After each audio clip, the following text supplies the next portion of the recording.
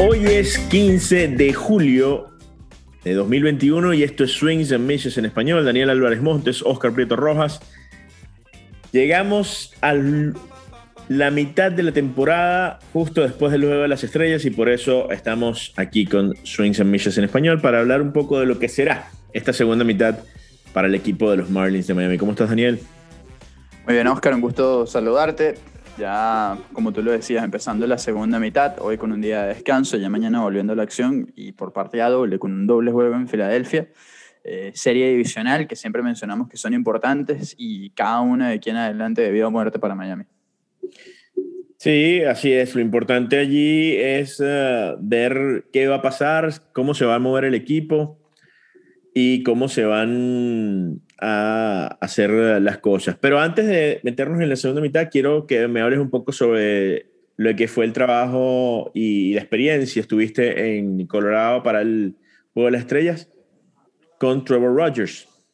Sí, así es. Estuvimos allá cubriendo para el Extra Base y Swings and Misses.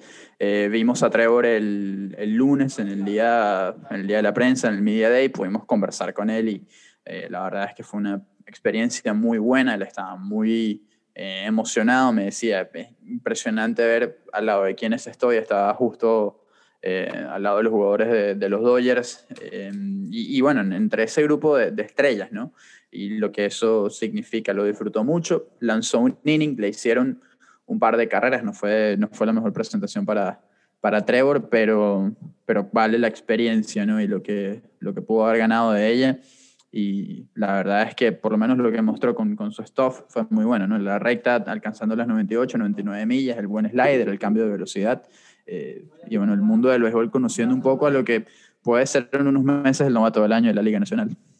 Sí, es lo que, por lo menos, es lo que se espera, aunque ahora viene a esta segunda mitad es donde viene a parar un poco la cantidad de innings, ¿no? Eso es lo que se supone que va a lanzar 150 innings, es lo que han dicho los Marlins, ¿no? No es específicamente poniéndole ese número, yo diría que 180 innings más o menos a la cifra a la que puede subir Trevor Rogers, pero también va a depender mucho, Oscar, de cómo esté el equipo a finales de temporada. Si es un equipo que está completamente sin ningún tipo de chance, todavía en el último lugar de la división, sí se le puede cortar o sea, le puede bajar el número de innings porque realmente no habría necesidad de seguir forzándolo, ¿no? Así que vamos a ver cómo lo manejan los Marlins. Bueno, eso es una de las cosas que hay que ver para la segunda mitad, porque obviamente es importante la cantidad de innings que va a perder entonces Trevor y los demás lanzadores, si van a tener algún tipo de límite, Sandy, Pablo, y cómo se va a manejar ese tema.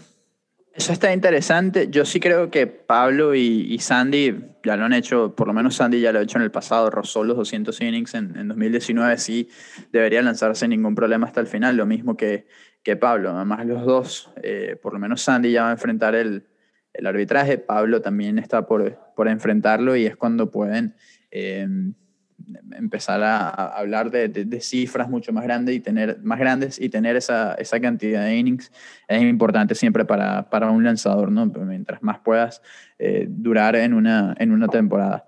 Hablando de lanzadores, también conversamos con Max Meyer y Jake Eder, los dos de los mejores brazos de la organización y de la categoría AA en las ligas menores. Ambos pertenecen a la organización de los Marlins y estaban en el juego de futuras estrellas. Los dos lanzaron y lo hicieron muy bien. Sí, eso es importante también ver la evolución de estos lanzadores. Pero también hubo draft, También hubo draft. justamente, y estuviste allí y el equipo de los Marlins sorprendidos con esa selección porque les llegó un jugador que ellos no esperaban que estuviera ahí en el momento que ellos escogieron. Sí, muchos estaban esperando a Khalil Watson para irse entre los primeros 7, en las primeras 7 selecciones del draft, y resulta que le cayó a los Marlins. la número 16 en general, y no lo pensó dos veces DJ Svilik y todo el resto del equipo para tomar a Khalil Watson, un shortstop de Wake Forest High School, 18 años, 5'9" de estatura, no es muy alto, no tiene una gran contextura, pero es muy rápido, con muy buenas manos, buen swing, y no debería estar tantos años en las ligas menores. Esperan que pueda subir joven, y es una muy buena selección para los Marlins, al menos en cuanto a la proyección. Ya, a ver si pueden firmarlo, que eso es obviamente la duda con estos jugadores de high school, porque tienen ellos que tomar la decisión, los propios jugadores, si ir al college o a la universidad o decidir ir de una vez al profesional. Bueno, también va a depender mucho del dinero, obviamente, que cueste esa selección del draft. Sí, Watson, al haber quedado en el pick número 16, baja un poco su valor. A mí no me sorprendería, Oscar, si una de las razones por las cuales Khalil Watson esperó tanto tiempo para ser elegido es precisamente porque pueda firmar o porque pueda no firmar y quedarse en la universidad, o ir a la universidad. Él va a North Carolina State, es la universidad que lo becó, o a la que podría ir, si no llega a firmar con los Marlins. Tiene un muy, muy buen programa de béisbol, y eso puede ser un factor, ¿no?, en la discusión. En los últimos años, Max Meyer firmó rápido el año pasado. J.J. Bleday también firmó rápido, y fue Cameron Meisner el que tuvo que esperar hasta minutos antes de que se acabara el periodo, 5 minutos antes. Todavía no había firmado Cameron Meisner y pudieron asegurarlo. El otro que agarraron esa noche fue, como pick de compensación, fue Joe Mack, un catcher de Williamsville East High School en Buffalo, y la verdad es que muchos lo proyectan como el catcher más completo de todo el draft, aun cuando agarraron a Harry Davis los Piratas en la primera ronda. Sí, lo importante allí es ver cómo es el desarrollo de cada uno de estos peloteros que vaya a poder ayudar. Ya entienden los Marlins que tienen una buena base de picheo, y por eso posiblemente sus selecciones hayan sido mayormente bateadores, para saber que eso es lo que tienen que tratar de... Ojo, los pitchers nunca faltan. Ojo, los angelinos hicieron el perfecto. 20 rondas, 20 pitchers. Fue tal cual así. Siempre hemos hablado de los angelinos y cómo les falta picheo. Esta gente dijo, bueno, agarra 20 y alguno bueno va a tener que salir. Por lo menos 2. Por lo menos 2, bueno, salen de ahí. 20 pitchers. Yo no sé si lo sigues a Césped Family Barbecue. El video de ellos, de Drafter a No Hitter, lo hablamos después en el estadio. Ellos son Jordan y Jake, dos personajes y grandes amigos también. La verdad es que yo me reí muchísimo, y fue tal cual así. Algún pitcher bueno tiene que salir de Anaheim, que es precisamente lo que necesitan, porque Shohei ya hace demasiado. Bueno, claro. Es importante ver si puede, obviamente. Eso también tiene que ver con el desarrollo y la organización. A ver qué pueden traer estos 20 lanzadores. O alguno de esos, bueno, estuviste en justamente el draft, que es ahora primera vez que se celebra fuera de Chicago, de MLB Network. Quiere MLB que el draft de MLB sea justamente un draft más televisable. Es difícil, y lo decía parte del gerente de programación de MLB Network, es difícil porque los jugadores no se conocen. No es como en el college, no es como en la NBA o en la NFL, que todo el mundo sabe quiénes son los jugadores, porque las ligas colegiales de estos dos deportes son televisadas todos los partidos. En cambio, en el béisbol no. Y ese es el gran reto que tienen. Pero ¿cómo viste el evento y qué te pareció?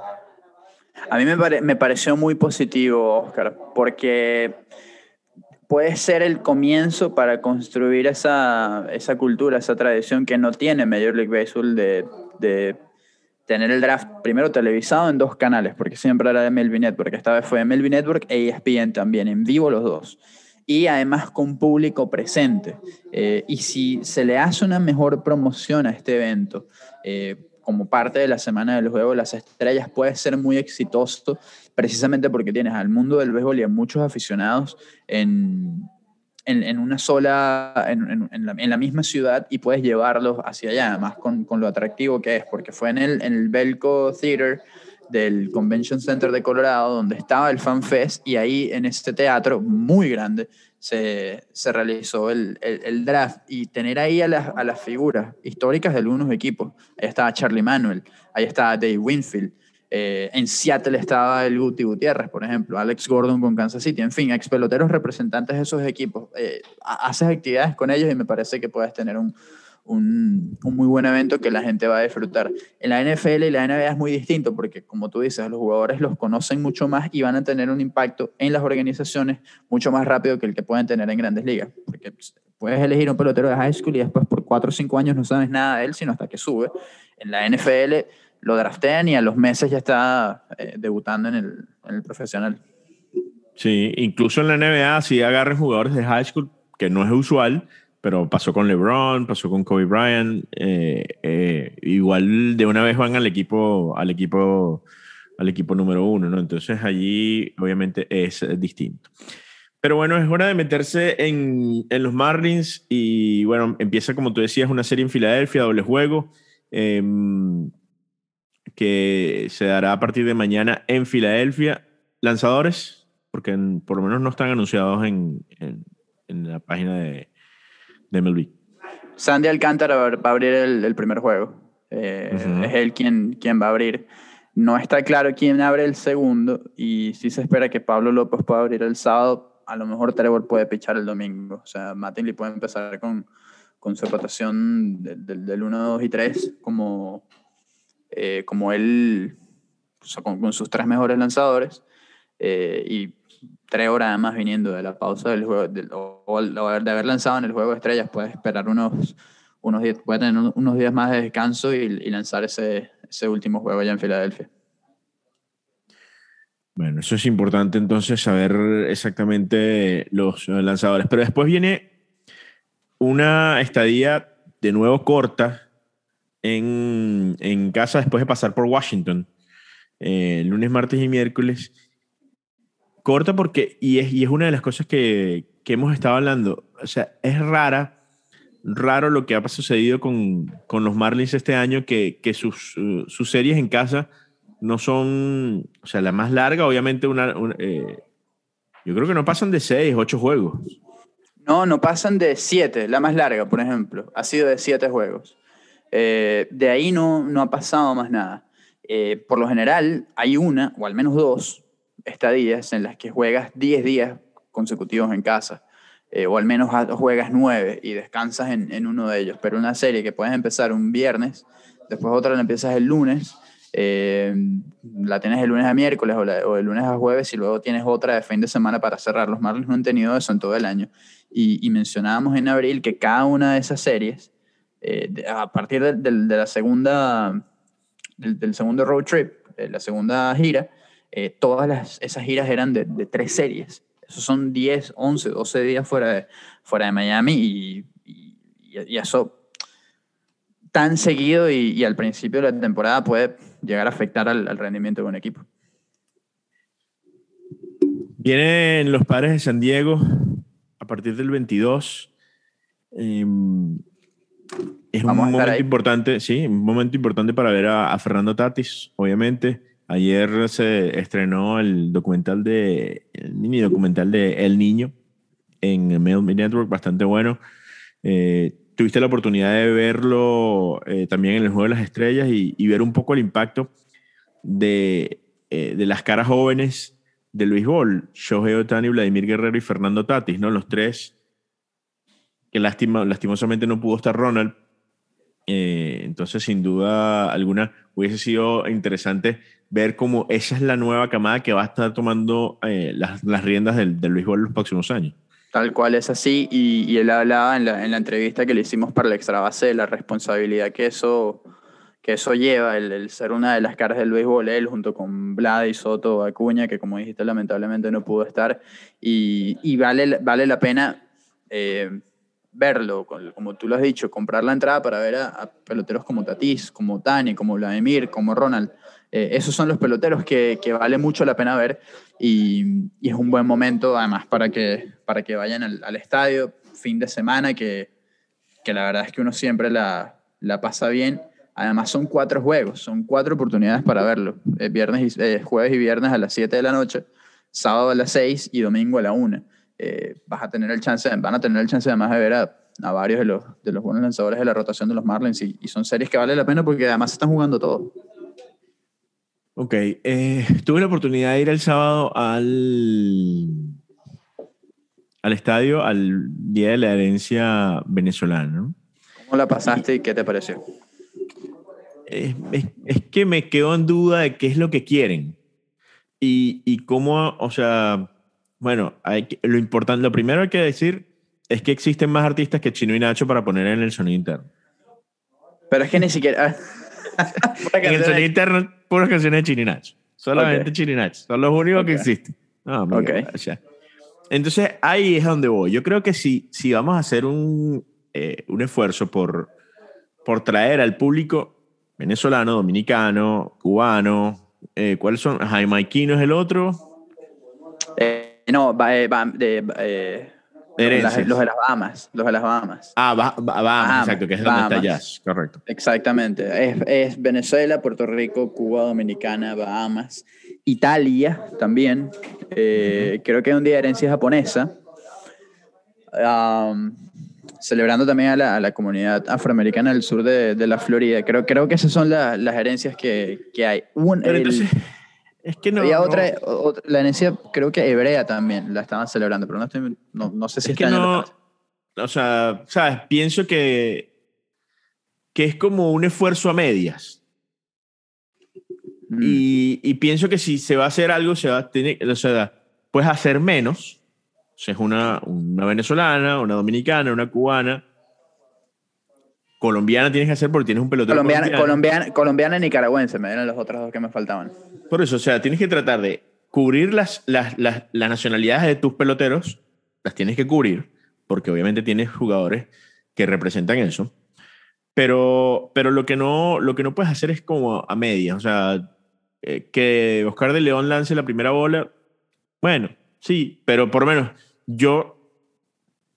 Oscar Prieto, si fuese el gerente de mercadeo de los Marlins, hubiese traído a Les González. Hubiese tratado de buscar no estaba la manera. Gonzo. No estaba. No había ningún pelotero, pelotero venezolano ex Marlin. Yo hubiese tratado de contactar la mayor cantidad de peloteros, ex peloteros venezolanos, ex peloteros y creo que se puede hacer más para además atraer más gente de esa comunidad, que es lo que siempre hemos dicho. Por cierto, me pasó. Faltaba más gente, por cierto, además. Me parece que la asistencia estuvo baja. Sí, estuvo baja. 12,000 algo de personas no es un gran número. Mi primo vino de Puerto Rico y justamente fue a ese juego y ese día. Me dijo, fui a la tienda. No pude comprar nada porque lo que quería comprar no lo había. ¿Qué quería comprar? La camisa de Miguel Rojas. Ajá, y volvemos otra vez al tema. Muy grave. Entonces, chévere. Si Miguel Rojas se va, lo cambian mañana, chévere, lo dejamos hasta aquí. No hay problema. Okay. Pero es que lo tienes desde 2015 y no le has vendido una sola camisa, un solo jersey. Yo creo que, no sé, te lo digo, o sea, pienso que se puede hacer más. Había como una especie de samba, pero yo no la escuché. Creo que no era la Makoto Samba Show, porque si no te hubieras dado cuenta. No, sin duda alguna. Porque se hace notar. Yo creo sí, hay una banda genérica que llevan para cada fin de semana y sobre todo los días de las herencias. Y hay una banda de tambores también, venezolana exclusivamente. No sé, pero al verlos yo dije, esto no suena como tambores venezolanos. Ojo, lo digo desde los videos que vi porque no estaba en el estadio ese día. Sí, entonces yo creo que es un esfuerzo, es una idea interesante, pero creo que es un esfuerzo que se puede hacer más. A mí me parece que los Marlins, por ejemplo, en ese sentido, en Doral no se promovió como se debe esa noche y es es donde más tienes venezolanos. Claro, Además, hasta te puedes apoyar que el rival al que estás enfrentando son los Bravos y que ese equipo tiene más venezolanos que nadie. claro. Los Marlins tienen un número alto de venezolanos, con León, con con López, Eliezer, Miguel y Aguilar. Pero los Y Bravos León. tienen, y León, y los Bravos tienen a Ronald Acuña. Lamentablemente la lesión de Acuña que lo deja fuera el resto de la temporada es justamente en el día de la herencia venezolana en Miami. Pero hasta en eso te puedes apoyar y venderlo desde temprano. Pero falta eso, como tú dices, ese esfuerzo que sea el máximo, no a medias, porque a medias vas a tener un resultado a medias, como en efecto fue lo que ocurrió el sábado. Sí, es un error obviamente no haber promocionado el juego de herencia venezolana en un lugar tan importante como Doral. Y es eso, tal vez son las cosas que a veces faltan y lo hemos dicho. Creo que los Marlins, a diferencia de los otros 29 equipos, necesitan una transmisión en televisión en español. Me parece, lo hemos dicho hasta el cansancio. Sé que no es fácil lograrla, ojo, entiendo eso, pero sí creo que es necesaria si quieres conectar con ese público que hoy es casi el 70% de tu población. Entonces, es un público que necesita que le hablen en español en televisión. Son cosas que yo creo que si los Marlins, te digo, el estadio para mí es posiblemente uno de el top 5 de mejores estadios de Grandes Ligas. O sea, es un estadio muy, pero muy acogedor, que además es fácil de llegar, o sea, tiene buenos estacionamientos, las entradas son sencillas. Son sencillas, desde cualquier lado se ve bien, tienes espacio para caminar. En Coors fue horrible porque había muy poco espacio y eso fue complicado además. Bueno, eso, entonces es un buen estadio. Yo sé que el público en Miami es difícil porque es un público que la única manera que vaya al estadio es que ganes. Que ganes y ganes y ganes y ganes. Y sin embargo, puede ser que no vayan igual. Es que ha pasado que han estado ganando y no han ido. Y ha pasado que están pasando cosas importantes, como Stanton y la búsqueda del jonrón 60 y el estadio no estaba full. Ichiro con los 3.000 hits y el estadio no estaba full. Y ese mismo año, 2016, el equipo 10 juegos por encima de 500 y lanzando a José Fernández y el estadio no estaba full. Entonces, son cosas que les faltan. Claro, ahí también había un factor, el factor Loria, que obviamente ya saliste de ese factor. Hoy pareciera que con la llegada de Jeter, pues la gente está como más dispuesta a darle esa oportunidad a los Marlins, pero tienen que ganar. Pero tienen que ganar y tienen que responder. Y por eso es que tienen que ser tan cuidadosos, Oscar, con lo que pase de aquí a las próximas 2 semanas. Porque si este equipo vuelve a salir de Aguilar o de Rojas o de Marte o de alguna figura importante y otra vez es que estamos construyendo para el futuro, te van a dejar solo porque es una respuesta que has venido dando desde que sacaste en 2017 a Stanton, a Yelich, a Ozuna, a Dee Gordon y no te han respondido porque salvo Alcántara y ahora por unas semanas Jazz Chisholm, realmente esos cambios no ha sacado absolutamente nada de nada. Porque McNeil y Sierra se ha mantenido en el equipo, pero McNeil y Sierra nunca ha podido producir como uno esperaba. Y ni hablar de Brinson, ni hablar de Monte Harrison y el resto de los jugadores que llegaron en esos cambios. Bueno, así entonces son las cosas. Viene una segunda mitad que creo que va a ser dura, que va a ser difícil, porque el equipo no va a... O sea, yo creo que va a disminuirse, porque pienso que va a vender unas piezas importantes. Ojalá Starling pueda quedarse, pero si no está para quedarse, entonces creo que hay que venderlo y venderlo bien. O sea, creo que es el momento de conseguir unas buenas piezas por Starling Marte, si no logras la renovación. Creo que obviamente pienso que Kim está haciendo los dos frentes. Está vendiéndolo por un lado, ofreciéndolo a ver qué consigue y negociando la extensión del contrato. Entonces, dependiendo de lo que se le dé primero, tomará las decisiones que sean necesarias. Y tiene días realmente para terminar de tomar esa decisión, porque ya se acerca el trade deadline. Va a ser el 30 de julio, no el 31.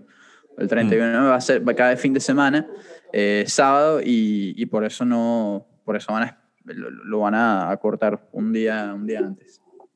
Así que el 30 de julio, a eso de las 3 de la tarde, ya cierra el deadline, 4 de la tarde más o menos. Cierra el deadline y hasta ahí se pudo hacer cambio. Bueno, entonces muy pendiente. Justamente esa fecha es importante porque los Marlins estarán en casa nada más y nada menos contra los Yankees de Nueva York ese día. Vayan y compren las entradas. Yo les recomendaría que lo hicieran en la taquilla del estadio. Me preguntaron hoy. Vayan a la taquilla del estadio porque por internet les sale un pelo más caro, como $11 ¿Ah, sí? más en fee. Sí, el fee de las entradas se cuesta $11 más en internet. Wow, imagínate. No sabía, es un buen dato. Vaya al estadio, compre la entrada en su taquilla, o si usted va al juego en la serie contra los Padres, aproveche y cómprela ahí. Claro. Bueno, entonces nos estamos escuchando la próxima semana, recordando nuestras cuentas de Twitter, @SwingsandMishes, @Daniel Álvarez EE y @Oprieto9 en Twitter. Así nos pueden seguir, preguntar. Gracias por escuchar. Nos escuchamos la semana que viene.